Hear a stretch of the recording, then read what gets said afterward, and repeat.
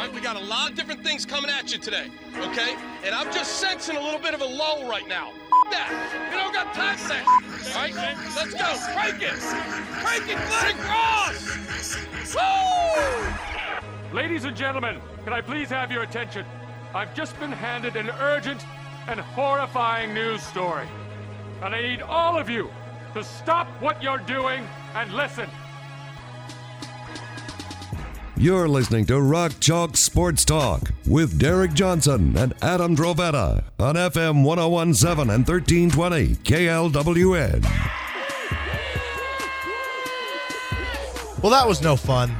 We said yesterday on the show that, you know, if KU loses this game, they lose it close. Like it's not a big deal. We've seen the highlight of the Baylor. Like they're projected to lose the game.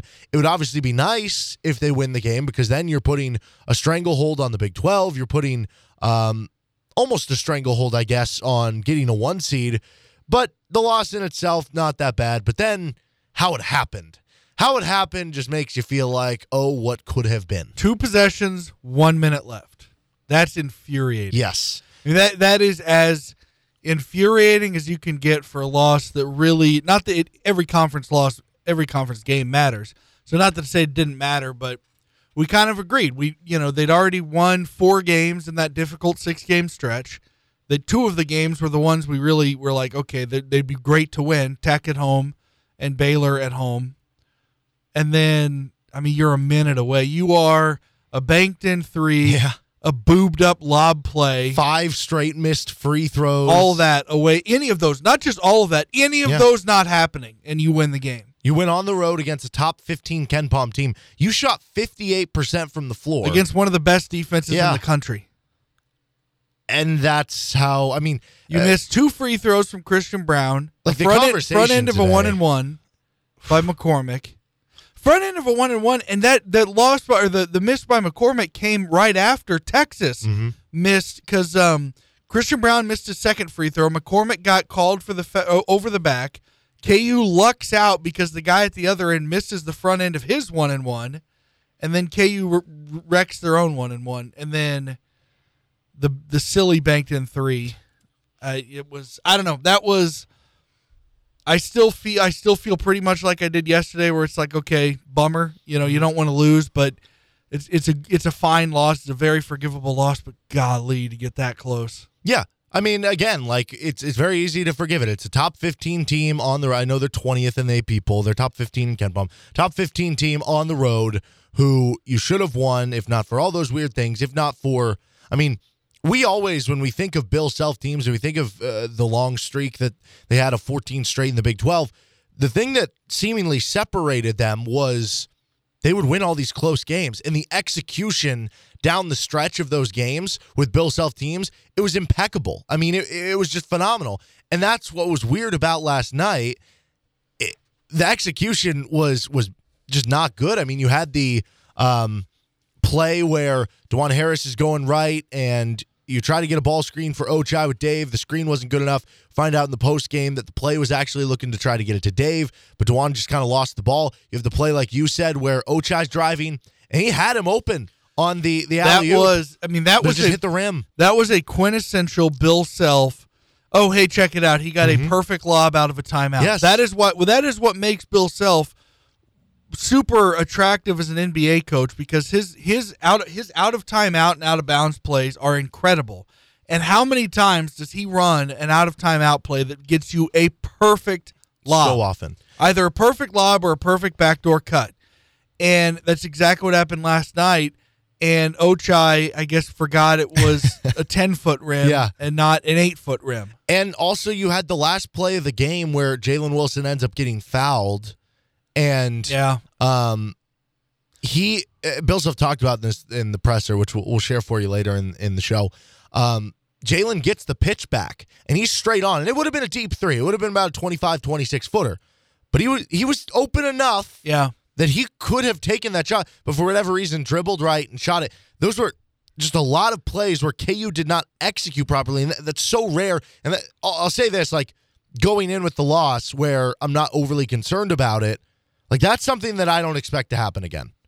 Like, that's not something where if the next game against Oklahoma on Saturday is close, I'm going to be saying, KU might have some execution issues because they're a Bill Self-coach team. I agree. Yeah, and I mean, the thing about the Jalen Wilson one is that's somewhat forgivable in that most of the time you want to step out of trouble. In that moment, it would have been smarter for him to take the three because they wouldn't have been able to foul him, or if they did foul him, it would have been on the shot.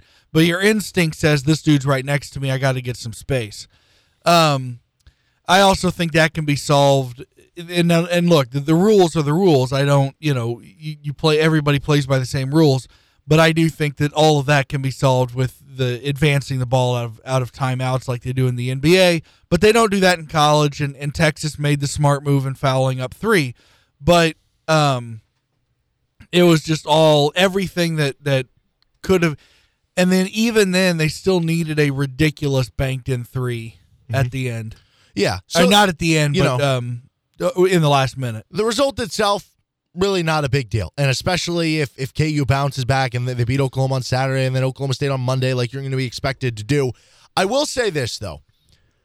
There were a lot of issues in that game that led to the loss that do make me a little bit worried.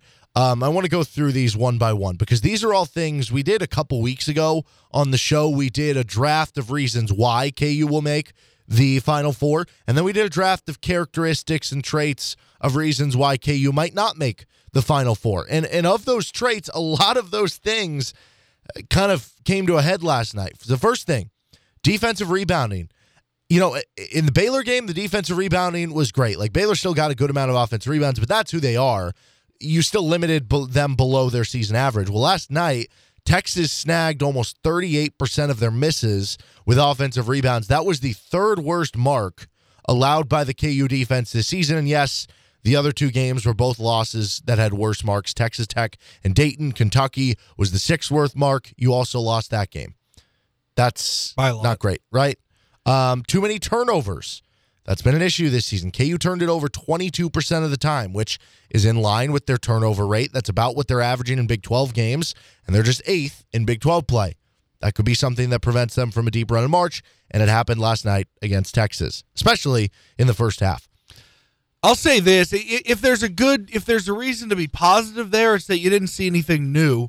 We kind of saw just an example of what this team is. But we've said all along, how does we've determined throughout this whole year, KU has an elite offense. It's not just good. I think it's an elite offense. It's one of the 3 best offenses in the nation, according to KenPom. But if you are a lesser offense, how do you defeat a good offense? That is, get extra possessions by turnovers and get extra possessions by offensive rebounds. And KU allowed Texas to do exactly that last night. And that, and so it's there's two sides to that coin. One, yes, you're absolutely right. Every bad thing or every wart that is on this KU team was exposed last night. But I think it's everything that came out last night. We also knew what this team was, but it is, I look at it. I mean, the turnovers especially because KU was, they turned the ball over 10 times in the first half. They were outscored 17-0 in the first half on turnovers. You're down 5 at half. What happens? You kind of eliminate the turnovers. They only have 5 in the entire second half, and you've got the lead. You're up 4 with a minute to go. And then what happens in that final minute? Turnover by Ochai on the bad pass on the lob, and the DeJuan. I'm counting the DeJuan, and I'm not saying he was out of line for trying to take that shot. We've seen him win a game with that shot before, but the actual execution of the shot I'm putting down as a turnover because it was really, really bad, poorly executed, and basically counted as a turnover because Texas did not have to fight at all for that rebound. Yeah, so those were two of the things. Those were basically 2 turnovers. In the final minute is what allowed Texas to get back in the game. The third thing that has been a problem for KU this year that, again, came to its head last night, they don't force turnovers. So you turn the ball over a lot, but you don't get them back. This goes into what you're saying about not getting extra shots, not getting extra possessions. Texas had almost 20 more shots last night because they got a bunch of offensive rebounds. They turned Kansas over a lot, and they didn't have many turnovers of their own. KU had their second worst game at forcing turnovers, if you go by turnover rate, not by total turnovers, but by turnover rate last night. The only game that was worse was Kansas State. Kansas is forcing turnovers on just 15% of their defensive possessions right now, which ranks last in Big 12 play.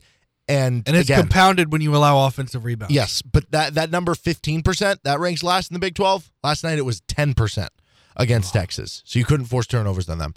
This one I think is to a lesser degree of an issue that we brought up, but lack of a lead guard who can get his. Like I like DeJuan Harris. He's good at his role, but DeJuan Harris, I think, thrives the most when he has another guard out there who can really score the basketball. And Ochai is a guard, he can really score it. But what I mean when I say, a lead guard who can score, and Joe Yesufu might evolve into this.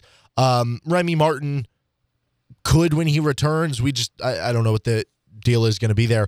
But I think you saw at the end of the game, perfect example of what I mean by this when you get to the NCAA tournament. Sometimes it's harder in an NCAA tournament setting. You have all the scouting reports, all eyes on this happening, and you're in the half court a lot in a tighter game. It's a little bit harder to just say, hey, we can get the ball to our big man, which KU was trying to do at the end there, and say, go make a play. They could double him. They could deny him the ball. They can make it difficult to get the ball in his hands. Same thing with a wing, which is the case for Ochai. You can face guard him. You can basically make it hell to even get him the ball, whereas the lead guard is going to be the one. The ball is in his hands. So having that lead guard who can score for you late in the game is so crucial in the NCAA tournament. And again, I think DeJuan Harris is a really good player at what he does. He's good at his role, but he's not that. And you need either Joe Yesufu to emerge into that, but he wasn't in the closing lineup, or you need Remy Martin to come back and be that guy, which, again, that's a big question mark. Inability to hold leads. This is one that is definitely scary once you get to March, because how often do we see teams go on crazy runs in the NCAA tournament? And I don't know if it's something where it's just because we're watching these games that are so important to the season, they stick out more when a comeback does happen, or if there is more, March magic, so to speak. Or it's just flat desperation. Exactly. Season's right? over, so they start taking risks they wouldn't otherwise take. Fouling earlier than normal, yeah. right? So there's reasons, but this is a little scary. KU led by 15 with less than 2 minutes in the first half on Dayton. They lost the game. KU led by 12 with 18 minutes left against George Mason. That was a 2-possession game late. KU led by 9 with 8 minutes against Iowa State in the home meeting. They needed a DeJuan Harris winner and a Cyclones miss to pull out the victory. KU led by 12 with 16 minutes left at Oklahoma. Again, they needed late heroics to win the game. KU led by 12 with 6 minutes left at home against Texas Tech. They needed an Ochai fading 3 to send it to double overtime. And then last night, that has to scare you a little bit. And again, a trait that is scary about this team that popped up last night. And then you have the poor free throw shooting. And this goes into, I'm sure, the blown leads. KU was just 15 of 23 at the free throw line last night. And That's a lot 65%. of those misses were late. They were. And they missed their last 5 to that point. Currently, KU is just 188th in the nation in free throw shooting. And then the last thing that I think has been an issue at times this year that, again, reared its ugly head last night, 2-point defense or lack thereof. Texas shot 53% on twos. That is the 7th worst mark for the KU defense. And in those 7 games, KU is 3-4. But if you look at just the games against top 65 KenPom teams, they are 1-4 in said games. KU ranks just 130th in the country, 2-point defense. It is up to 3rd in Big 12 play, so I'm not saying it's been a huge problem every game. But last night, it was a problem, and Texas did hit a lot of mid-range. They're about 50% on the mid-range, but they also still shot nearly 70% on shots at the rim. So I think a lot of things last night of questions we have about this team, of reasons that could prevent them from being a Final Four, from being a national championship-type team. You're not going to always have all of them pop up at once, but last night they kind of all did. Yeah, it's kind of funny that within 2 days you see a reason that a team is going to could. What it reminds me of somewhat is the 2017, where you have within 2 nights. Now this was I'm talking in the tournament. Within 2 nights, you see a reason a team could win the national title, followed 2 nights later by a reason why they can't even get out of the region. In 2017, they obliterated Purdue. 2 nights later, turned around, and the length of Oregon was too much to overcome, and they had a poor outside shooting night against Oregon as well.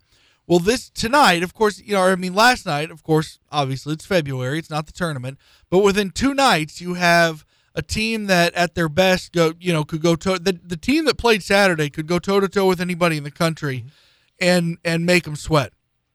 And then 2 nights later, you see every single weakness of a team come out in the last, 70 seconds of a game. You really saw the turnovers come out more in the first half. They did, in the macro, over the course of the entire second half, they actually negated the turnovers. They did really well. They only had 5 turnovers in the entire second half after having 10 in the first half.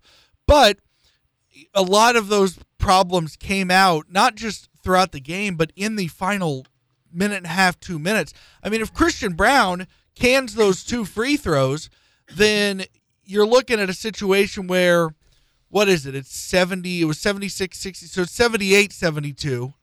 And you don't know what happens after that. That 3 that banks in makes it 78-75. And so it totally changes things.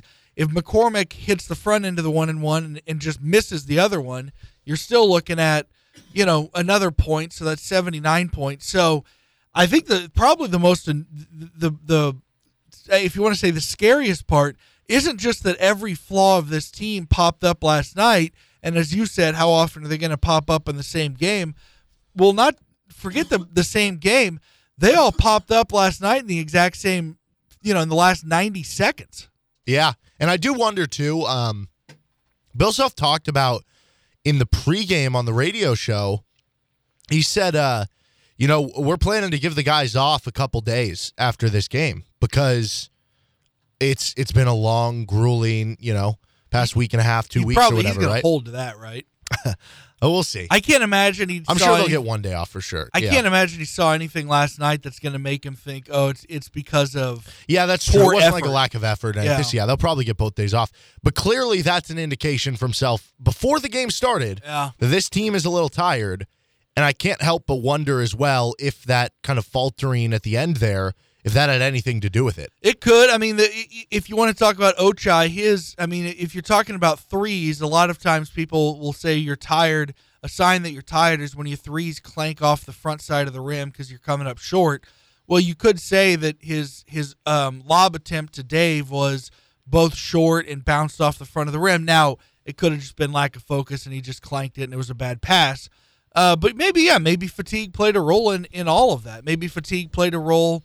I'd have to go back. I don't know how many of their missed free throws clanked off the front of the rim, but I don't know if that was a factor or not. But it's an interesting. And look, they had to use. They did make that comeback. They basically erased Texas's halftime lead within the first, I think, like 3 minutes. I think they had that thing tied before the under 16 timeout, I believe. And so it didn't take them long to erase that 5-point deficit at halftime. But, that takes energy too. Yeah. And so even despite all that, even though some of their bad traits reared pretty boldly last night, and those are problems to look forward to moving forward, and they could be things that prevent KU from a deep March run, at the end of the day, this team's still really good, and this team's still going to be just fine. And Tech still has to play Baylor again. He's Adam Dravetta. I'm Derek Johnson. Matt Tate joins us in about 15 minutes from right now. Kevin Flaherty will hop on the show at 4:40. This is Rock Chalk Sports Talk on FM 1017, 1320 KLWN, KLWN.com, and the KLWN app. Depend on it. Would you like to get involved in sponsoring Rock Chalk Sports Talk or the Best of RCST podcast? How about getting involved in some KU action or local high school sports? You can reach out to us, djohnson@gpmnow.com. That's djohnson@gpmnow.com, and we'll see what we can do to help out your business and get involved here in local sports. That time on a Tuesday, joined by Matt Tate of the Lawrence Journal-World, KUSports.com. So, Matt, last night's loss, we were talking about this in the open, on its surface, doesn't really seem to be a big deal, but also some of the things that caused the loss are issues that have maybe plagued this team over the course of the season. So where are you at? Did you view last night's loss as more of maybe an indictment against this team, or did you view it more as just, like weird things happen against good teams and sometimes you lose?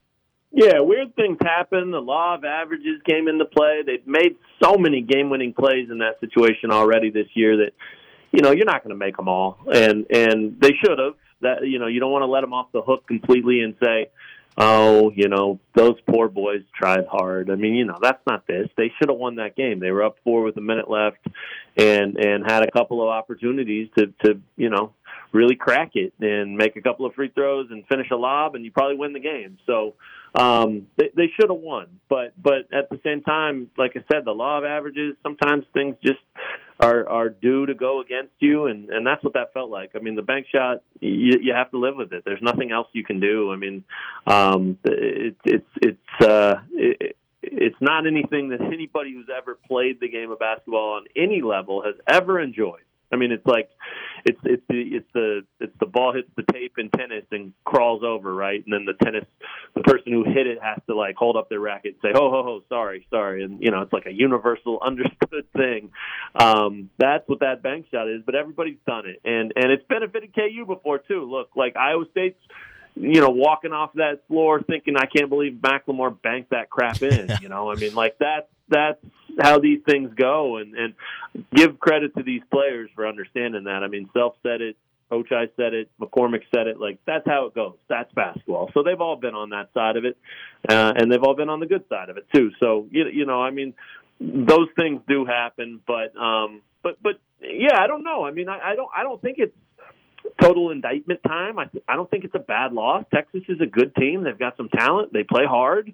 You were at their house. It was a crazy environment, as good as I've ever seen it down there. So, I mean, that's one you can look back on and say, okay, we can deal with losing that game, even regardless of kind of how it happened. But I do think that the fact that they had it and it was there and they had to fight for it, right? I think Ochai told us when he was walking out to the team bus, that after the game that, he said, this one sucks. I'm going to be honest, this one sucks. And I think the reason for that is partly because of the bank, and you roll your eyes and kind of hate that moment. But the other part of it is KU had to fight so hard, physically, mentally, just grinding through that entire game to be there. If you're going to put that kind of effort out, you want it to pay off. You want it to be worth something, and you don't want it to be one where, man, I just put my body through hell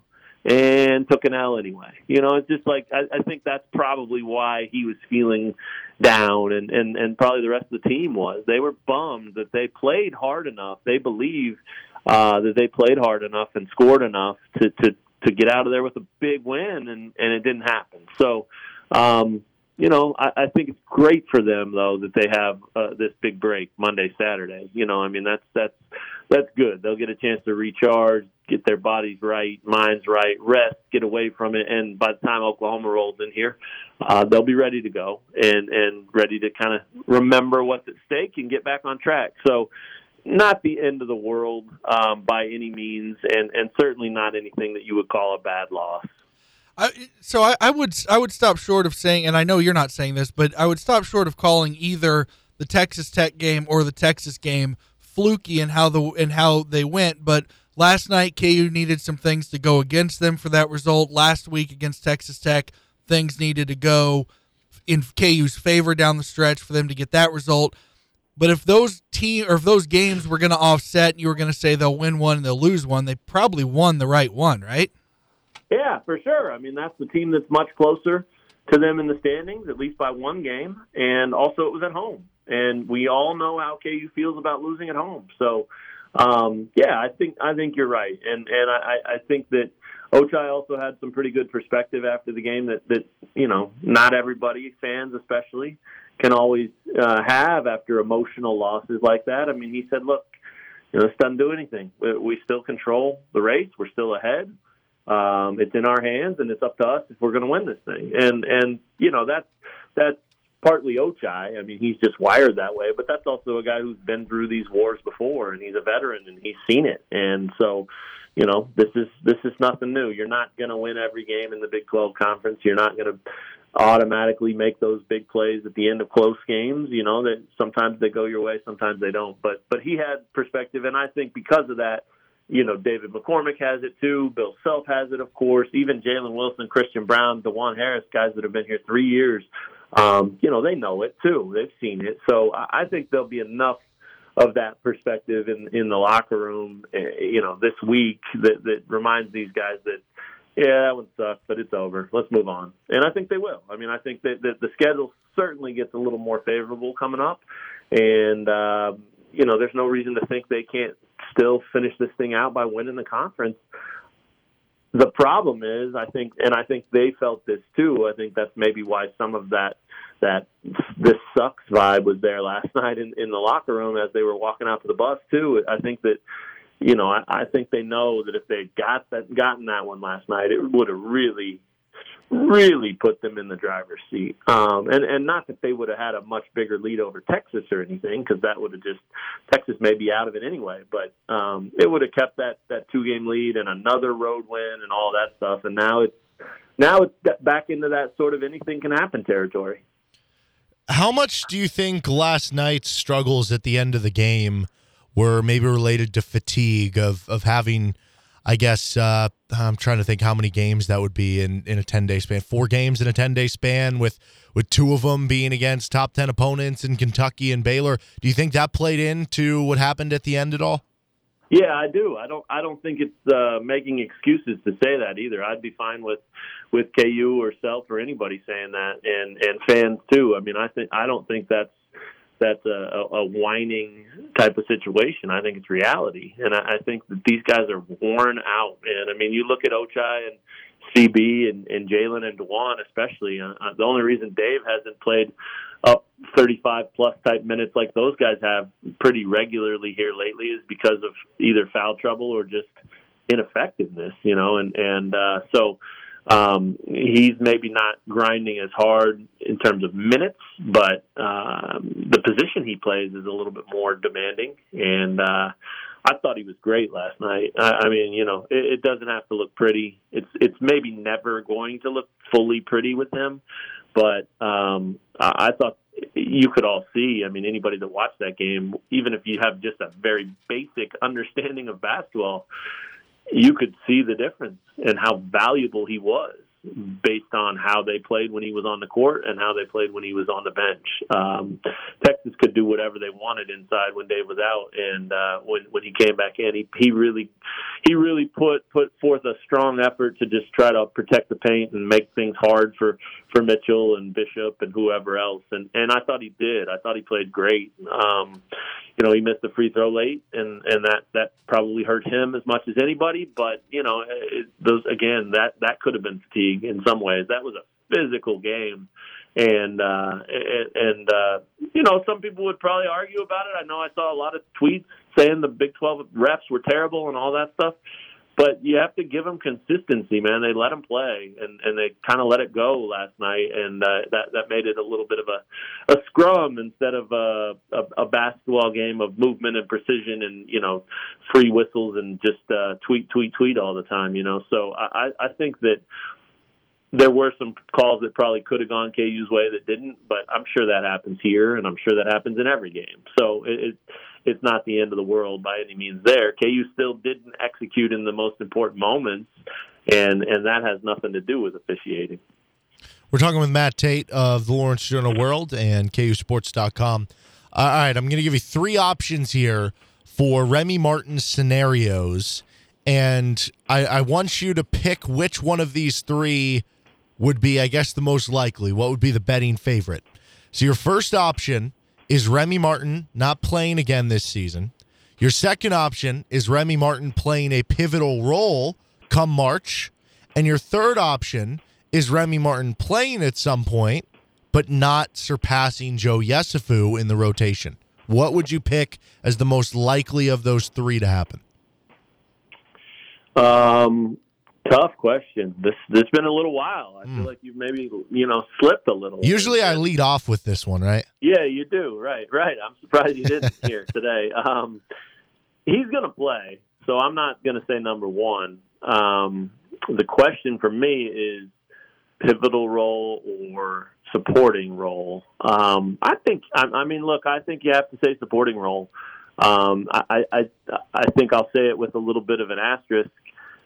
I think his supporting role, even if he doesn't pass Joe Yesufu, as you mentioned, I think it could still be pretty pivotal because right now this team needs anything it can get from the bench. Again, you're looking at DeJuan Harris playing 38 minutes just a few days after Self said he can't play 38 minutes, and then he does. So even if Remy's not gangbusters out there and isn't like the Remy Big 12 preseason player of the year like everyone wants him to be and all that stuff, I still think even if he's their 8th or 9th man, him playing 15 minutes a game could be huge. But the way Joe Yesufu is playing right now, I mean, it's unbelievable. I'm not saying he's like the best player in the world or anything crazy like that, but this is a guy that 3 weeks ago was not even playable. And now he's just out there knocking down shots, getting big steals. He looks like he's confident and comfortable. He looks like he belongs. I mean, that's massive stuff in a short period of time. So there's no doubt that it could still click for Remy. Joe's walking proof of that. I mean, he was unplayable for a lot of this season and was totally, maybe 3 minutes a game if he was lucky kind of guy. And now he's first guard off the bench and one of their most important pieces. So it can still happen. It can happen that quickly. Obviously, he's got to get healthy before anything can happen. But I do think he will be back. I do think he will play. And I think it's probably to do the best hedge job I can here. I think I would probably throw in a 4th if you'll allow me to. And I would say that the role that Remy will have will be comparable to what Joe Yesufu will have the rest of the way. And on any given night, you flip a coin, and one night it may be Remy that does it, one night it may be Joe that does it. They'll both get minutes. They'll both play. They'll both be important parts of the rotation. But I just think that, he'll have some games where it's his time, and he'll have other games where, he doesn't do much. But I do think just him being out there would really help this team in a lot of ways. And, it's obvious these guys want him back. They're excited for, the idea of him coming back. And I think it'll really help their rotation and their minutes and their legs and their fatigue and all that stuff. So, you give the guy credit. I mean, I know it hasn't been a dream season for Remy or the fans that wanted to fall in love with him.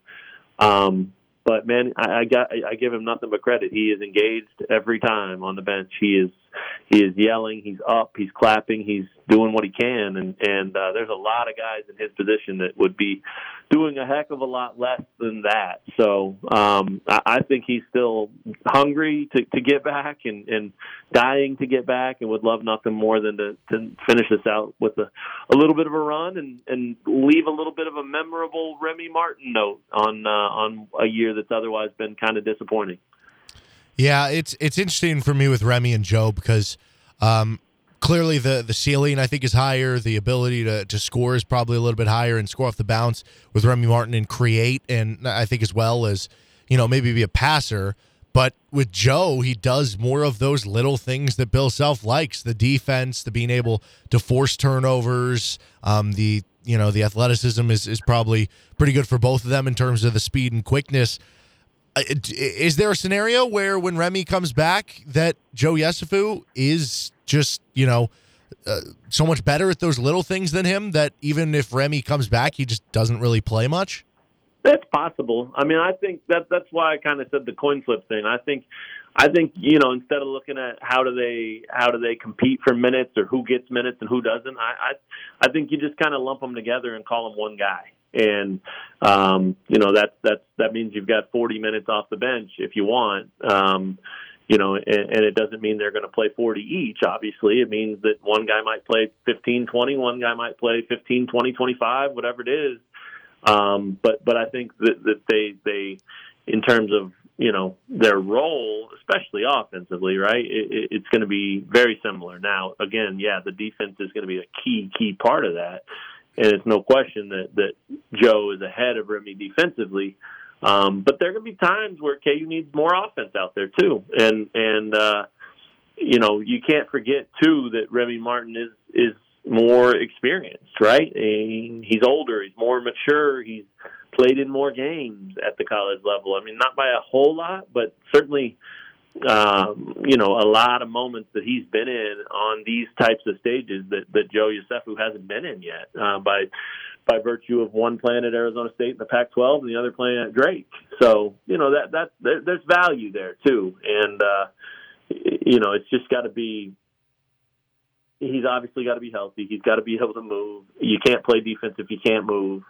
And assuming that he does get back to healthy, 90 to 100%, somewhere in there like they're trying to get him to, then, the rest will be up to him. I mean, then the rest is up to discipline, scouting report, execution, and doing the things defensively that you're being asked to do so that you can stay on the floor. So I do think that there's definitely a chance that those things could fall short still with Remy. Even if he's fully healthy, he could just be, a little bit of a liability defensively, and obviously no one's going to love that. So if that happens, then, Yesufu might be able to kind of hold down those minutes and outplay him 2-1 or 3-1 or whatever it is. But again, if it comes down to offense and they're going to need any kind of spark or quickness on that end, I think they're equals. I think you could flip a coin in terms of, hey, they can both go out there and do sort of the same things. I still think Remy's a better offensive player all the way around, but they both can get their shoulders by guys. They both can knife their way into the paint. They both can create for others, and they both can knock down shots. So, that gives them at least a chance to kind of share a role. The defensive part of it will, in my opinion, and probably a lot of people's opinion, will determine just how much of a role that will actually be for Remy. And again, when he's back, when he's healthy, whenever that is. My guess, I put this on Twitter a couple of times, but my guess is the home game against K-State on the 22nd. I mean, that's still a couple of weeks away. I'm sure a lot of people would love to have him back before that, but I don't know. I mean, I just don't think you're going to rush it. I don't think there's any reason to rush it. You want him back so that you have him for the long haul, not back a little prematurely and then he aggravated again. What good does that do you? So you give him a whole week off here basically, and he doesn't play against Oklahoma, and then that's on Saturday, and then there's a quick turnaround for Oklahoma State coming in here next Monday night. I suppose that's one that could be on the radar if they think he's close. But then after that, you're at West Virginia. A guy hasn't played in a while. He's rusty. I don't know that throwing him into the hornet's nest that is West Virginia on the road is any way to bring him back. So that kind of rules that one out in my mind. So if he's not back for Oklahoma State next Monday, then I think it's probably the K-State game at home on the 22nd that would be the next real target date. And I think they would probably be wise to wait that long. I mean, that gives them darn near a full month off. At that point, you're right around the corner from March, and at that point, he's either healthy or he's not. It's just you're running out of time at that point. He is Matt Tait. You can check out all his work, including his recap of the game last night, KUSports.com and in the LJ World. Real quick, before we let you go, one last thing with Adam. All right, Matt, one last thing. At what point would you consider it a run in basketball? 6-0, 8-0, or other? Wow, good question. I'm going to go other, and I'm going to go under either of those. I think you can knock down 2 shots and have it be a run. 4-0, huh? Well, or 5, right? Yeah. I kind of like 5. I mean, I think 4's probably a run, but that's also just a couple of possessions. But something about knocking down a 2 and a 3. I mean, like the end of the first half last night for Texas, right? They score on the scoop by Andrew Jones, and then they get the turnover, and they throw in a 3-pointer at the buzzer, and guess what? That's a 5-0 run, right? I mean, I'm not saying you have to agree there, but that's what it seemed like it was being called all night. So I think it's just 2 shots. I mean, I think it's like a streak, right? You got to have 2 at least to be a streak, and I think it's similar with a run. So I think 4 sounds weak though, so maybe I'll say 5 if you're asking for an actual number. I will put my name on 5 if you're okay with that. All right, that is what an official run is. 5-0. Be ready for that on Saturday. KU taking on Oklahoma with Matt Tait. KUSports.com, LJ World. Matt, thank you for the time as always, man. All right, gentlemen. Thank you. Have a good week. You too. All right, this is Rock Chalk Sports Talk. 1 hour down, 2 to go with Adam Dravetta, Derek Johnson. We'll have some self-presser audio to share with you coming up in the 4 o'clock hour. Kevin Flaherty joins us at 4:40. This is RCST.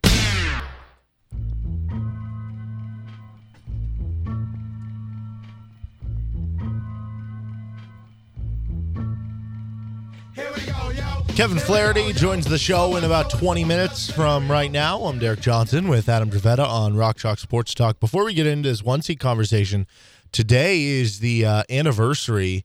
I feel weird saying anniversary because that kind of has a positive connotation. Yeah. Yeah, but Derek Thomas. Is today the anniversary of him actually getting in the car accident? Or no, when he the actually day he died? Yeah, it was the day he died. That's a sad, it was what, 2000? Yep, it's February 8th, 2000. I was 5 years old. I have no recollection of it live. I don't know if you do, but like I could not imagine. Like that is crazy. He was still playing. He was still playing very well. That is, I don't know, like the equivalent. Because how old was he? Like 36 or something like that. Somewhere in there, yeah. I mean, imagine if like. I don't want to go no, here. but pick, you know what just I mean. pick. Just You don't need to pick an example. Exactly. Just pick somebody at the top, Some famous athlete, maybe toward the end, but still in the like the end of the prime of their career. Out of nowhere, you learn during the car accident happened during one of the biggest days in the sport. It happened on Championship Sunday, and he and then I think by then what I remember is kind of some belief that he probably was never going to walk again. So obviously his playing days were over. But the death came as a shock because it was weeks. It was a couple of weeks after the car accident. And so there was kind of this fear, and the tragedy in that he'll probably never play again and he'll probably never walk again, which was scary enough and tragic enough. But excuse me. Then, we were at school and I had a gym class and there were two teachers and one of the teachers said, yeah, he died. And I was shocked. And, then the other teacher who was actually my teacher came out of the locker room and I said, Mr. So-and-so just said, and he had been listening to the radio and in fact had happened. So it was a shock. You kind of got two shocks. You got the shock that he'd been in the accident and was devastatedly injured. And then but because so much time had passed since the accident, you really didn't expect death. And then you got that word. It was awful. Yeah, I mean, it's just wild. Derek Thomas to think about. was 90s Chiefs. Right. I mean, I could not imagine having to do a radio show. I guess the similar one that was recent was Jordan. Giordano Ventura. And actually, our regular guest, Josh Briscoe, was doing a Saturday show, and it's interesting to hear him tell that story. He was doing a Saturday show that was supposed to end in maybe 10 minutes, and they were just going to go to national, like we have Fox Sports radio programming. They have something similar at the station where he works. And they were about to just go to national programming at noon or whatever. And I think it was at like 11:45 or 11:50 when that news came down on Twitter. And Josh couldn't get a hold of, it was a Saturday, so he couldn't get a hold of anybody, couldn't get a hold of the head of the station, didn't know what to do, and kind of just made the executive decision, like, we're not going to national programming with this story. There's just no way. So it kind of, they did what they could, got a hold of other hosts that, that they could get a hold of, and then the rest of the more experienced folks put together something. Then around 1 or 2 o'clock came in and carried it out. So it really, but I mean, that was a weekday. I know it was a weekday with Derek Thomas's death because I was in school, and I just, it really was. I mean, to compare it to something recently, it was almost at the level, even nationally and certainly locally, it was almost at the level of Kobe's death. Probably not, because Kobe was a worldwide superstar and Derek Thomas. But Derek Thomas was a huge, huge name in the NFL back then. Yeah. And like Kobe was, well, again, I don't want to compare like deaths and stuff. But Kobe was worldwide. But you know just what I mean? as far as the shot goes, It's yeah, just exactly. shocking, right? The whole thing was stunning. I can't imagine how. Well, it's like we always go into the offseason and we're like, well, is this finally the time that, Father Time gets him and he won't be as good anymore? Will he retire? Or what's going in? Just like for that to happen. And then, you put together the show and you're going through the show and you're doing your prep meetings and then bam, there's that. And you're not talking about anything that you plan to talk about. No, not at all. So it was a very odd, foggy day in Kansas City. All right. Lighter conversation here. KU was projected by, now it depends what bracketology site you go to, but after the win against Baylor, for the most part of what I saw, they were looking like a 1 seed. After that, now I know a lot of KU fans have been giving Joe Lunardi flack lately. I would just say this, like, I have nothing against Joe Lunardi, so I don't want to make this sound like a vendetta or anything. There's a website called Bracket Matrix that grades how the bracketologists do every year. Joe Lunardi is not one of the higher graded guys. There are other places you can go. Also, if you go to Bracket Matrix, it's actually kind of a useful site because it actually aggregates all of the bracketologists, and you can see where. As of yesterday, KU seed was like a 1.83, I think. Mm-hmm. But then I think that's changed. Sports Illustrated came out today. Again, I don't know where they're ranked on Bracket Matrix, but Sports Illustrated back with bracketologists today. So even after the Texas loss, still had Kansas as a 1 seed. And that came out, to be clear, it wasn't like it came out yesterday and they just haven't updated it. They updated it this morning, and KU still 1 seed. I will say for Lunardi, he is on the record as having said very recently, he's on the record as saying the Big 12 is going to get a 1 seed. Mm-hmm. So I think what you can take from him is if KU closes out winning this conference, they'll get a 1 seed. Yeah. Regardless of what he has them at this moment. Right. So I'm sure today, depending where you look, you'll see some places where maybe they're the last 1 seed. You'll see others where they're, a 2 seed right now. But the point is, they're in discussion of that. And I still think as much as they control their own destiny to win the Big 12, they also control their own destiny to get a 1 seed. Yeah. And even though that's technically in somebody else's hands, I still think they basically control their own destiny to get a 1 seed. So how does KU get a 1 seed? That's the first question I want to ask here. Right now, they are sitting with 4 losses overall on the season, a record of 19-4. Their Big 12 record is 8-2, with games upcoming: Oklahoma State, West Virginia, and so on. Pretty much every Big 12 game, and in fact, I think every Big 12 game is. If it's a road game, it'll be a quad 1 game. If it's a home game, it'll be quad 2, except for Baylor and Texas. Those will be quad 1. Even K-State at home is a quad 2? No, K-State at home would be a quad 2. Yeah, but I'm saying it's still a quad 2. Wow. I wouldn't have it that high. It's not up to me, but I'm surprised it's that high is what I should say. I thought so. I could be wrong. I mean, they're kind of on the borderline. I could have sworn. They've kind of played their way onto the bubble, though, so it's not shocking. Well, just, what's quad 1? 1 through 75 or 1 through 50? So it looks like K-State is just outside of it now. They're at 62. You got to get into the top 60, I believe. So 1 through 60 at home is considered quad 1? Quad 1 is 1 through 30 at home. Okay. 1 through, I want to say, 50 on neutral, and 1 through 75 on the road. Okay. I think that sounds familiar. Yeah, so it's 1 through 30 at home, 1 through 50 on neutral, 1 through 75 away.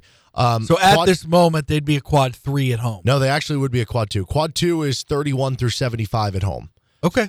So it goes further than the first 30. Every Big 12 team, quad 1 or quad 2. So they're going to continue to get opportunities to rack up good wins. And on the flip side, if they lose games, it's like those are good losses, right? They're also leading. I don't know if they are now, but as of Saturday night, I don't know if this has changed, but as of Saturday night after the Baylor game, you texted me this tweet: Kansas leads the entire country in quad 1 victories. I don't think it's as simple as if KU wins the Big 12 outright. Like if they go 14-4 and Baylor goes 13-5, I don't think that guarantees a 1 seed. But if you do win the Big 12 outright and you maybe win the Big 12 tournament, or maybe if you at least make it to the Big 12 tournament final, I think that's probably enough. 2018, they were kind of in this. They had more losses, but they had an early kind of blowout loss. They lost by 16 in Waco. They got it together to win the Big 12 and the Big 12 tournament. Now, they went 14-4 that year, and that included their last game of the year getting smoked by Oklahoma State in Stillwater. Or maybe it wasn't. Maybe they didn't get smoked, but they certainly lost very handily. It was a very comfortable win by Oklahoma State. But anyway, so that's how they finished out that season. They won the Big 12 tournament and wound up as the number 3 overall seed. So let's see. In 2013, where they had that 3-game losing streak that included a loss at TCU, which I would say that the close loss at TCU was probably a worse loss than the 18-point loss against Kentucky because of how bad that was. I think TCU's maybe only conference win that year. Anyway, that team rebounded, won the Big 12 conference, and won the Big 12 conference tournament, and wound up as the number 2 overall seed. So I think, that's probably win the Big 12 conference, and really I think you're sitting pretty if you win the tournament. I think you're sweating it if you maybe lose before then. Well, I think Gonzaga feels like a lock for a 1 seed. Yeah. Auburn is kind of trending that way. You look at their schedule, it's hard to see more than maybe they'll lose tonight. I think they're at Arkansas, but it's hard to see them losing more than 2 more games the rest of the way. And if they go 3 losses, they're going to get a 1 seed out of the SEC. I think Kentucky's got it. Maybe. Kentucky's right now is a low 2. The resume overall isn't great for Kentucky. But really? It could, who knows? It could come down to a tiebreaker for scenario. If Kentucky were to win the SEC tournament and keep going on a roll here, they could have the tiebreaker over Kansas for that game. I will say this. I think the loss to Kentucky, it doesn't just give them possibly the tiebreaker, but it could hurt Kansas in terms of, because of that, they might have to win the Big 12 tournament as opposed to if they would have won that game, maybe they could have lost in the first round. What about Arizona? Arizona feels like they're going to get there unless they get upended early in the Pac-12. And then you got Purdue, Kansas, Baylor, Duke, Kentucky. It almost feels like they're competing for that last 1 seed if Gonzaga, Auburn, Arizona clinch it up. So I kind of think that one of these 2 has to happen. KU basically has to go probably 14-4 in the Big 12. And if they win it outright, then they either have to win at least 2 games in the Big 12, maybe all 3, or if they don't win the Big 12 or go far in the Big 12 tournament, if they can win the Big 12 outright in the regular season but sweep Baylor in the process, that would go a long way. And then I think the other thing you just can't, if they get into a situation where they tie, they share the Big 12 crown, and then Baylor beats them in the Big 12 tournament, you're out. It's going to be Baylor over you, right? Yeah. I'm trying to think, though, so you've got, who do we decide are basic locks right now? Gonzaga, Arizona, and Auburn. And Auburn? Yeah. Well, the really irritating thing about that is no matter what, it's not like KU will wind up, when you look at the geography of those teams, it's not like KU would wind up as a 1 seed out west. They would, if they are a 1 seed, they're in Chicago, period. It's not like previous years where they're a 1 seed, but they're like the number 4 overall 1 seed, so they wind up in, L.A. because a team in their geographic area got a higher 1 seed and therefore got placed in a better region, a more favorable region. KU, if they get a 1 seed, they're most likely in Chicago. Mm-hmm. When you look at the locations of the other potential 1 seeds. Yeah, and I don't know how much playing close to home matters. In some scenarios it has, in others it hasn't. They were a 2 seed in 2012. They were a 2 seed, but got to play North Carolina in St. Louis, which I'm sure helped it. I'm sure it helped in 2018 when you got to play in Omaha. Against but then Duke. Also you could say, well, you got to play 2017. In Kansas City. Exactly. Right? That, you saw how well that helped. Yeah. But here's what I find interesting of the importance of getting a 1 seed. Because we've talked about this before of, does it really matter if they're a 1 or a 2 seed? It might be margins. And, these numbers are till they aren't. I don't think there's ever been 2 4 seeds who have played each other before in the Super Bowl, and that's happening this year. So sometimes things haven't happened until they do, right? But 11 of the last 14 national champions, 11 of the last 14 were 1 seeds. And the only exceptions to that were the 2 UConn teams, 3 seed and a 7 seed, and then the 2 seed Villanova in 2016, who probably should have been a 1 seed. So knowing that, there's your importance of being a 1 seed. If you want to be a national champion, you're probably going to be a 1 seed. That's kind of a chicken or egg thing, though. I think the only reason you can make the argument of why it's important to be a 1 seed once the actual tournament begins is if you're a 2 seed, that means if things go to seed, you'll have to beat the 3 and the 1 in order to get to the Final Four. Whereas if you're a 1, you'd have to only beat the 3 or the 2, not both of them. We kind of looked at in 2018, for example. Now this didn't work out because Syracuse upset Michigan State, but people looked at it and KU was picked as the higher favorite to go to the Final Four out of that region, even though Duke was favored over KU when they played in the Elite Eight. And the thought process was Duke would have to go through Michigan State and Kansas. Now, it didn't work out that way because Syracuse beat Michigan State in the second round, so Duke got Syracuse in the Sweet 16. But back to the chicken and egg thing, just real quick, I do think there's something to be said of it's as being a 1 seed helps, but it's also if you're a 1 seed, you're one of the best teams in the nation, so of course you're going to win it. Yeah, and so they need to prove that here moving forward. All right, we're going to be joined by Kevin Flaherty of 24/7 Sports coming up in about 5 minutes. With Adam Dravetta, I'm Derek Johnson. This is Rock Chalk Sports Talk. Would you like to get involved in sponsoring Rock Chalk Sports Talk or the Best of RCST podcast? How about getting involved in some KU action or local high school sports? You can reach out to us, djohnson@gpmnow.com. That's djohnson@gpmnow.com, and we'll see what we can do to help out your business and get involved here in local sports.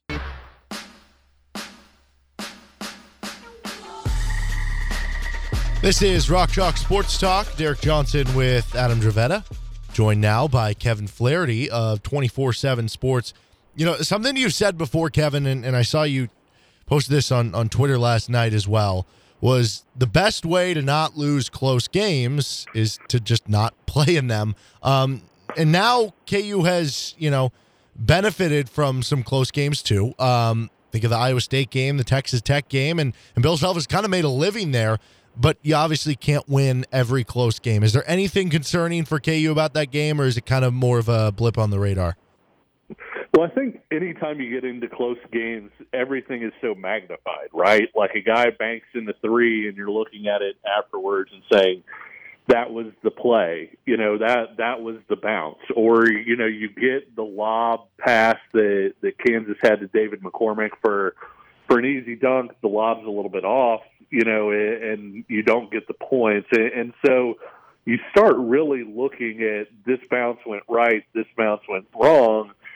And I think, Kansas is so well coached in those situations generally that when you go back over the course of Bill Self's career, Kansas has really won an outsized percentage of those close games, compared to what the average is. And yet at the same time, you look at it, Iowa State got the look that it wanted at the end of that game, right? I mean, and it bounces off the rim and Kansas wins the game.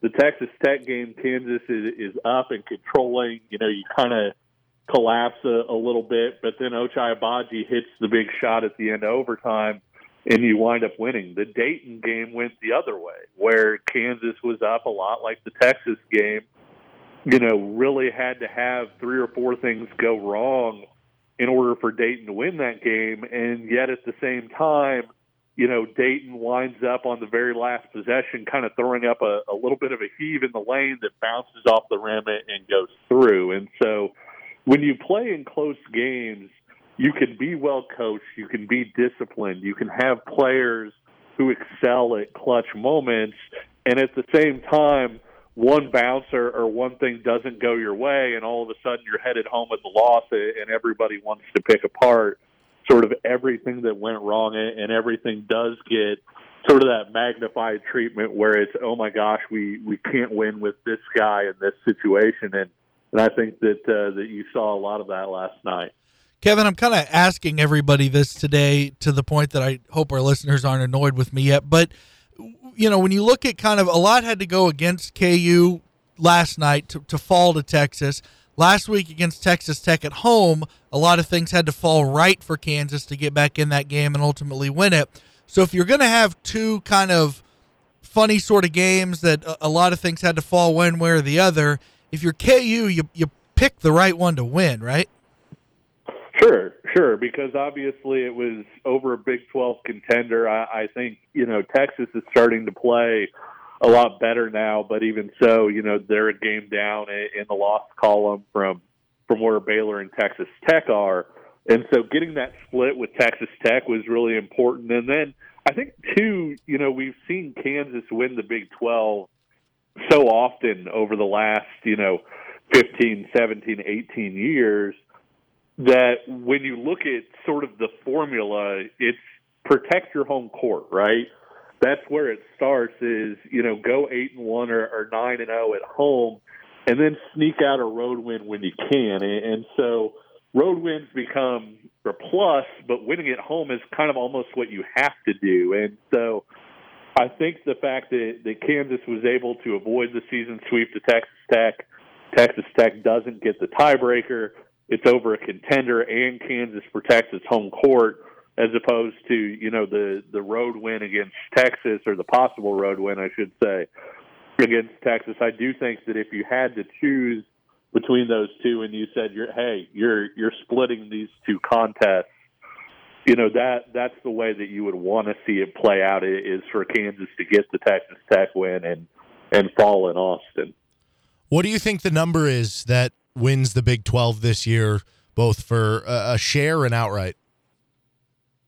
I think it's so tough to tell, and I'm not trying to dodge it or anything. I think that, as hard as it is to project losses and say, okay, 14-4 gets it done or whatever, we've seen this year in particular in the Big 12, whether it's COVID-related, whether it's injury-related, I don't think you have a situation where you can really look down the schedule and just say, okay, Texas Tech, best case scenario will be here. Because you look at the Baylor stuff in particular, it's funny, Kansas wasn't as bad as it looked down the stretch, giving up that 7-0 run to close the game last night.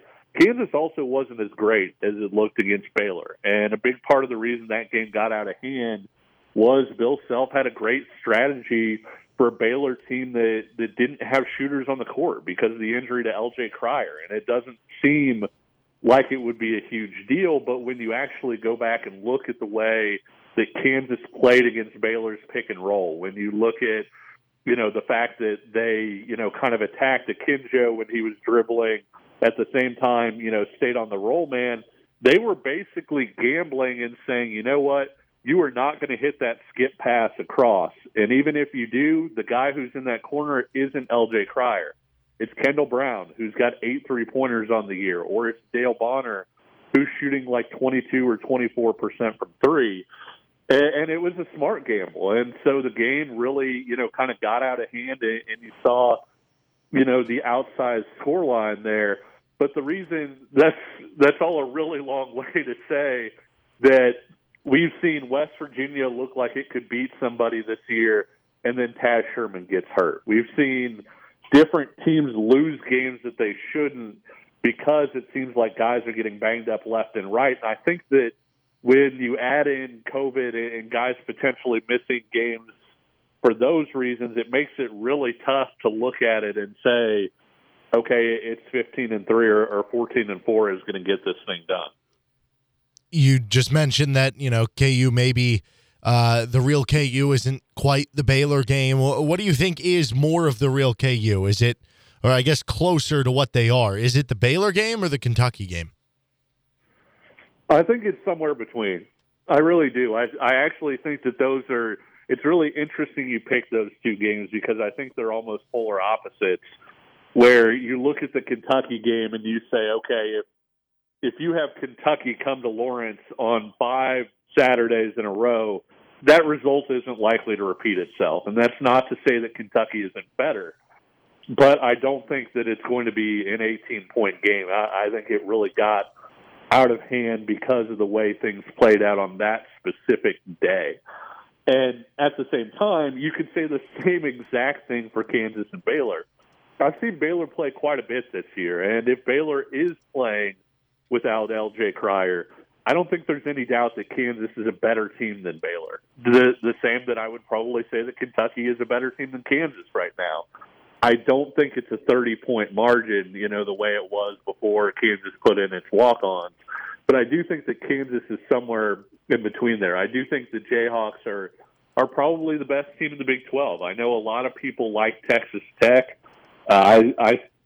Based on what I saw in that game at Allen Fieldhouse, yes, Kansas was lucky to win once it went into the overtimes, but it was also a game that Kansas led, by like 10 or so with 6 minutes left to go, and really, kind of outplayed over the majority of that game the Red Raiders. And so when you look at where they would be on a neutral court, I do think that Kansas would be favored over Texas Tech on a neutral court. I do think that Kansas is probably better than Baylor, even at full health, although I think it would be a lot closer. And so I think that's kind of where Kansas is. I think the worry comes in when you look at the types of performances that Kansas has had, especially over, say, the last 5 games or so.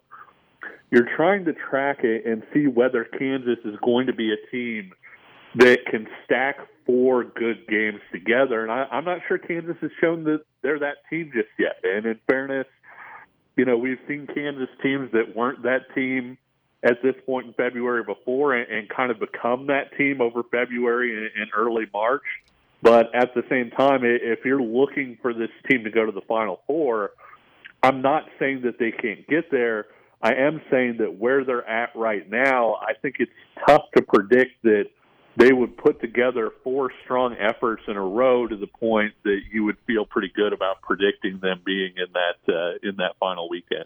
Well, that's what I thought last night was interesting because, we talked about earlier in the show that the loss in itself is not a big deal. Texas is a good team. You barely lost on the road because some weird things happened late. But a lot of what were, I guess, negatives for KU in that game are things that have come up a lot this season, turning the ball over, not forcing turnovers, having some games where you do, to your point about inconsistencies, like there are games where they're great on the glass, and then there are other games like last night, not so much. What right now is the biggest worry for you about why this team wouldn't make it to the Final Four?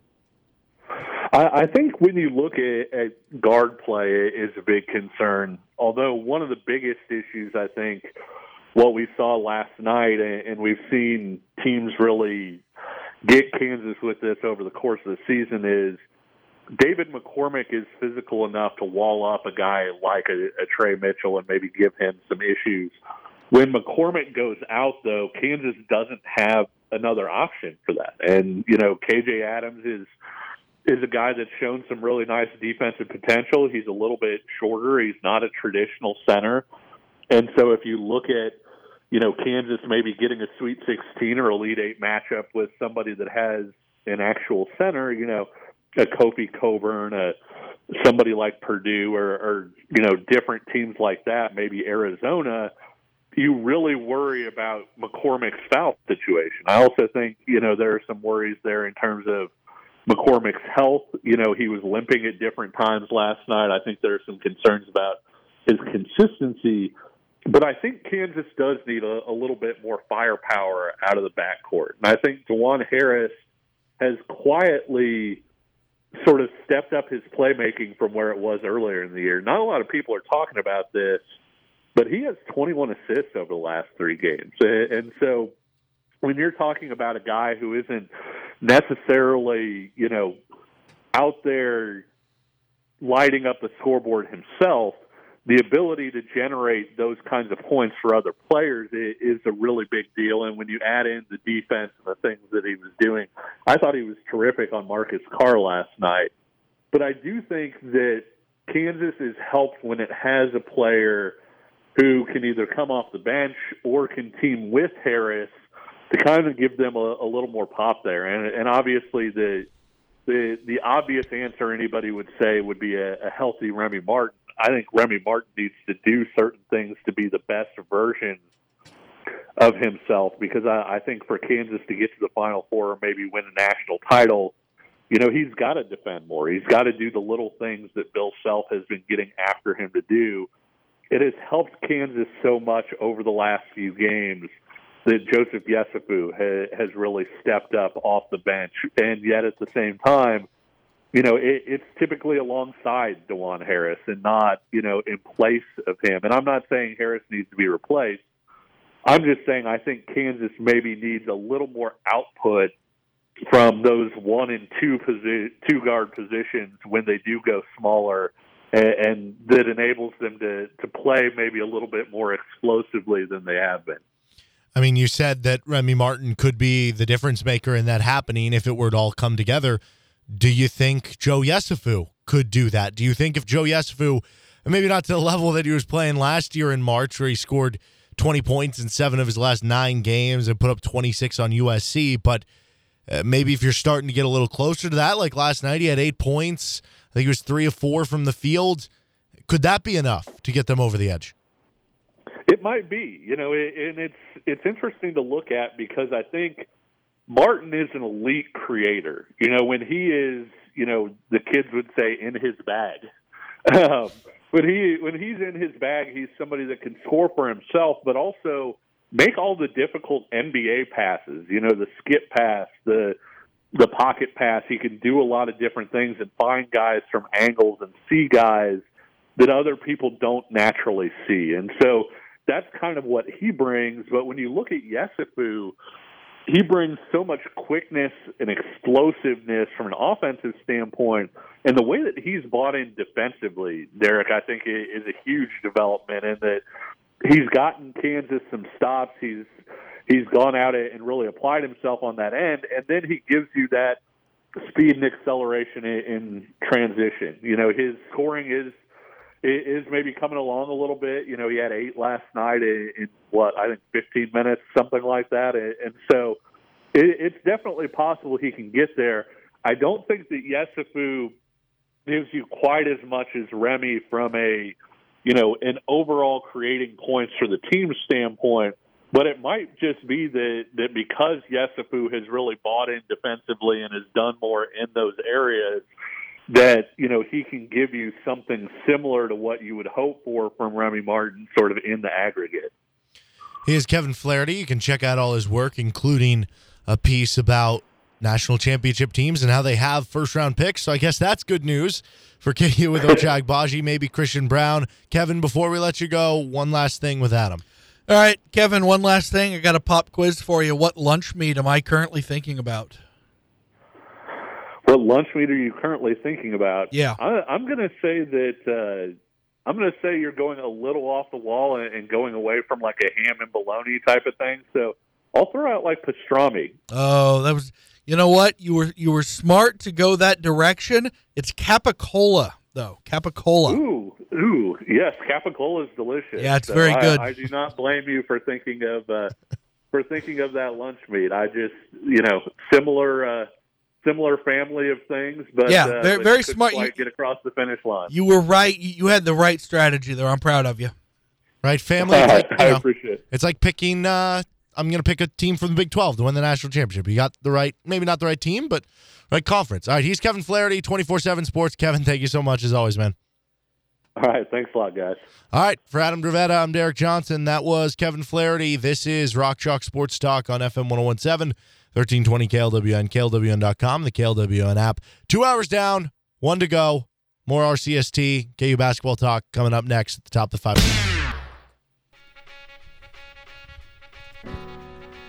5 o'clock hour. This is Rock Chalk Sports Talk on FM 101.7 and 1320 KLWN. With Adam Dravetta, I am Derek Johnson. KU falls to Texas last night.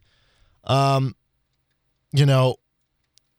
was a lot of discourse after the game, I think, if you went on social media and heard from fans and stuff about... Which, if I might make a suggestion, don't go on social media after a loss.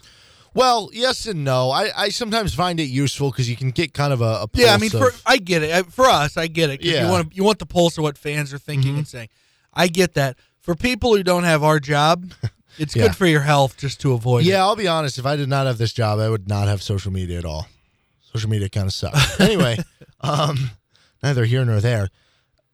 There was a lot of discourse over DeJuan Harris with 2 things specifically. One, him playing 38 minutes, which a lot of people thought, like, hey, that may be too much. And then also over that, I guess it wasn't the actual final play for KU, but realistically it was. Helped seal it. Yeah, exactly, where he ended up driving right. Bill Self said after the game that they were trying to get the ball to David McCormick. I think people thought live that he was trying to set a screen for Ochai to get Ochai the ball. And ended up DeJuan, I don't know if he was trying to lob one up. It looked like he was trying to take that little hook shot we've seen him make outside the lane to the right, but the ball just kind of slipped out of his hands and ended up in a turnover. You heard Kevin Flaherty in the previous segment talking about how he has 21 assists over the last 3 games. I don't think DeJuan is the guy you point your finger at. And, like, I get it. You're upset that the last play happened and the execution wasn't great. And that's all fair. Like, the execution wasn't great. That's a fact. But the ball slipped out of his hands. Like, sometimes just bad things happen. It's unfortunate it happened at that point in time. And if you're going to complain about Harris having the ball in his hands at the end of the game and talk about how, why is the ball not in Ochai's hands or why is the ball not in this guy's hands? Okay, then you need to be mad about the Iowa State game winner because you can't just be a result warrior. You can't just say, it worked, I love it. It didn't work, I hate it. You got to pick a process, right? I'll say this, a huge difference between, and I don't mind the DeJuan Harris. I mean, look, I think as he grows, he might, by his senior year, be a guy we love having taking that last drive. We want that. Mm-hmm. And that's the growing process. So I don't hate that he had that he made the decision he made. The ball was put in his hands. The play was to go to Dave. He thought he saw something, and okay. I will say this, a difference between last night, and it's not so much of a difference that I think that I changed my opinion on it, but at the end of the Iowa State game, he had a full head of steam catching a little pass from Ochai, and he already had his man beat going to the rim. Whereas this one, he had to beat his guy from the dribble. That doesn't change my opinion, but it is a somewhat different situation than what you saw at the end of the Iowa State game. Having said that, I think the execution is something to get upset about, and equally, if you're going to be upset about DeJuan, you need to also go back to Ochai's failed lob attempt to Dave. But I think in the end, what you saw is college basketball players. Yeah, that's what you saw. And look, I think the execution was far worse than the decision. And again, I think there are going to come times in DeJuan Harris's career where we want him taking that drive. And so it wasn't a terrible idea. It was terrible execution, but it wasn't a bad idea. And I think it's just, if the guy guarding, was it Mitchell who was guarding I don't Dave? Remember. Mm-hmm. Whoever was guarding Dave, I mean, if they poke the ball away, if they're able to get their hands in there, or if Dave, misses the shot, I mean, there's all sorts of ways that things could have gone wrong. I think what you saw was Texas did an amazing job of taking Kansas's best offensive weapon away.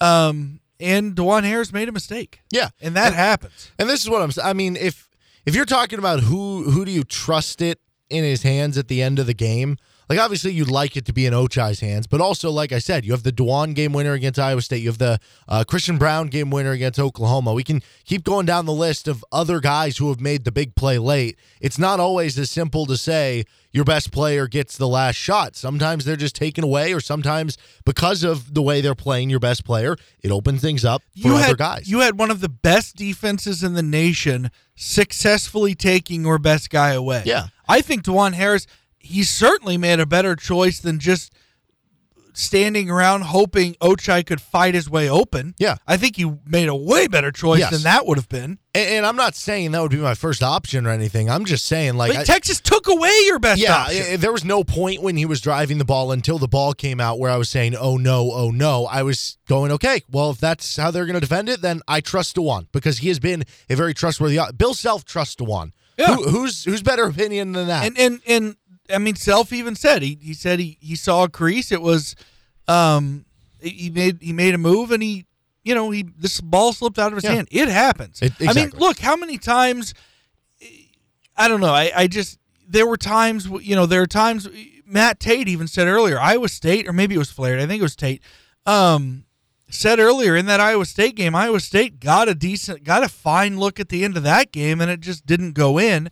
So sometimes you're going to have a poor defensive breakdown and get lucky because the other team's shot doesn't fall. And sometimes you're going to make a play offensively that isn't the most ideal scenario, but keeping in mind that Texas had the most ideal scenario taken away, and it's just not going to fall. Sometimes things happen. Yeah. And so to the point on DeJuan Harris. And to the 38 minutes, real quick, I'm sorry to interrupt. No, that's where I wanted to go. To the 38 minutes, my immediate question is who else? Yeah. Because Remy's hurt, and I don't want – and look, Jalen Coleman-Lands is fine for 10 minutes as a sharpshooter. That's what he is. He's not a point guard. But he's not a point guard. He's not running your offense. Right. And so if you want to say, okay, well, how about Bobby Pettiford? Well, Bobby Pettiford, as high as I still on his potential, so Bobby Pettiford, since coming back from an injury, he has 6 appearances. Across those 6 appearances, he's played 32 minutes. So that's about 1 game's worth for like a starter. In those 32 minutes, he has scored 4 points with 0 assists, 7 turnovers, 2 rebounds. So you're not going to play him. And then Joe Yesufu, as much as I love Joe Yesufu and as great as he has been over these past couple weeks, he's not a true point guard. He averaged 1.8 assists per game last year in 24 minutes per game. Now, that's partially based on role, and this year he's, has a higher assist rate because he is at certain times being asked to come in there as the lone point guard, but that's more of an emergency thing just to get DeJuan some health. We've seen the best situation when Joe Yesufu's in the game. We've seen the best situation for those guards when they're playing together. That's the best version of Joe Yesufu. So he's not really a true point guard. What was the score at that point? It was 78-70 or 77-76, right? When DeJuan Harris made that drive, Texas was up. Yeah. Okay, so because it was, and then he had to foul. It was 76-75. Ochai missed the lob. Texas hit nothing but net from that little shot from the free throw line. That's how they took the lead. And then so it's 77-76 Texas at that point. I could make a pretty compelling argument that if for a lot of those DeJuan Harris minutes, let's say you back it down to 34, I could make a pretty compelling argument that the score at that moment is more than a Texas lead of 1 point if DeJuan Harris doesn't play some of those minutes. So you can't do away with what he did last night because it didn't work out. Now, look, he made a bad play. I don't know that it was a bad idea, but he made a bad play. The ball slipped out of his hands. You need better control with that. He screwed up. That happens. Players are going to screw up. But you also can't take that and then you can't isolate it from the rest of his performance, which had a lot to do with why KU was in the position they were in. Yeah, I think that, among KU's worries, among KU's concerns, Juan's low on that list. That doesn't even register. And yes, I think you could talk about the fact that, it is a problem that they don't have other guys there. Now, once Remy Martin's back, ideally, that is a slight difference between Remy Martin and Joe Yesufu. Like I was saying, you can get away with a few minutes as Joe as the backup one, but for the most part, Joe Yesufu is basically off guard for you. And that's where he's going to specialize when he's playing next to DeJuan Harris. That's going to be his best play, or I guess next to Remy Martin as well. With Remy, he could specialize playing next to DeJuan Harris, but you can get backup point guard minutes out of him. I think that'll be the biggest plus when you get him back, that you have somebody to give DeJuan Harris a break, and though it may not run the offense the same way, there's pluses to Remy, there's minuses to Remy compared to DeJuan Harris. You just need another point guard, and you don't have that right now. No matter how you feel about DeJuan Harris at that last play, how many times have we said, hey, this is a Big 12 team that is good at forcing turnovers, and KU struggles with giving the ball up? DeJuan Harris is one of the few players who isn't – he has turned the ball over, but he's not the main culprit of turning the ball over on this team.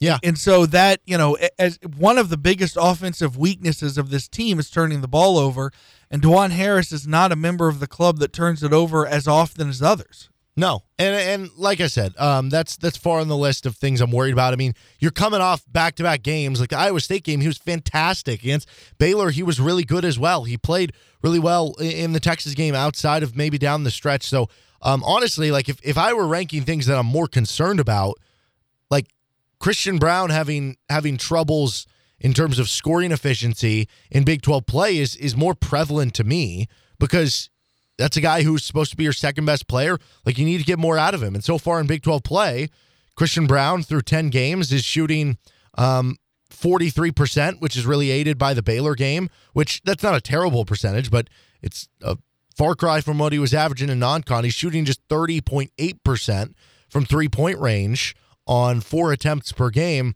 You just need to see those numbers go up. And I don't know, I do think there is a bit of a correlation there with him getting out in transition, which you need Remy Martin back for. But I don't really find any blame in DeJuan Harris in this game. And no, I mean, look, he made a bad play at a very crucial moment, but so did Ochai. So did Ochai Agbaji. You know, you could say, oh, so did Dave. Maybe he dropped a rebound here, the missed free throw. Yeah, I mean, Christian Brown missed 2. Yeah. Dave missed the front end of a 1-and-1. It happens. Jalen dribbled instead of just launching the 3 that could have tied the game, right? Like, everybody's at fault. This is a team sport, but I still think KU is going to be fine. You lost against a good team on the road. They're a top 15 team on KenPom. You still shot 58% against a top 10 defense. So let's not forget about that little fact, that you continue to prove that you are one of the best offenses in the entire country. As we've talked about many times, I'd rather have one of the most elite offenses and a defense that we have some questions about, but is still overall pretty solid, than the other way around. And KU, again, showed that against Texas. And certainly when they play again in Allen Fieldhouse, like, KU is going to be favored. It's just now they have little less margin for error because you did lose that game. You basically had probably one game where you could lose without it really affecting you in the Big 12 race. KU lost that advantage by losing to Texas. And it was a forgivable loss. Exactly. And if, who knows, like, Baylor loses on Wednesday or something, Texas Tech loses on Wednesday, all of a sudden we're going to be sitting there going, you know what, maybe this thing wasn't the worst thing in the world. All right, this is Rock Chalk Sports Talk on FM 1017, 1320 KLWN, KLWN.com. Depend on it.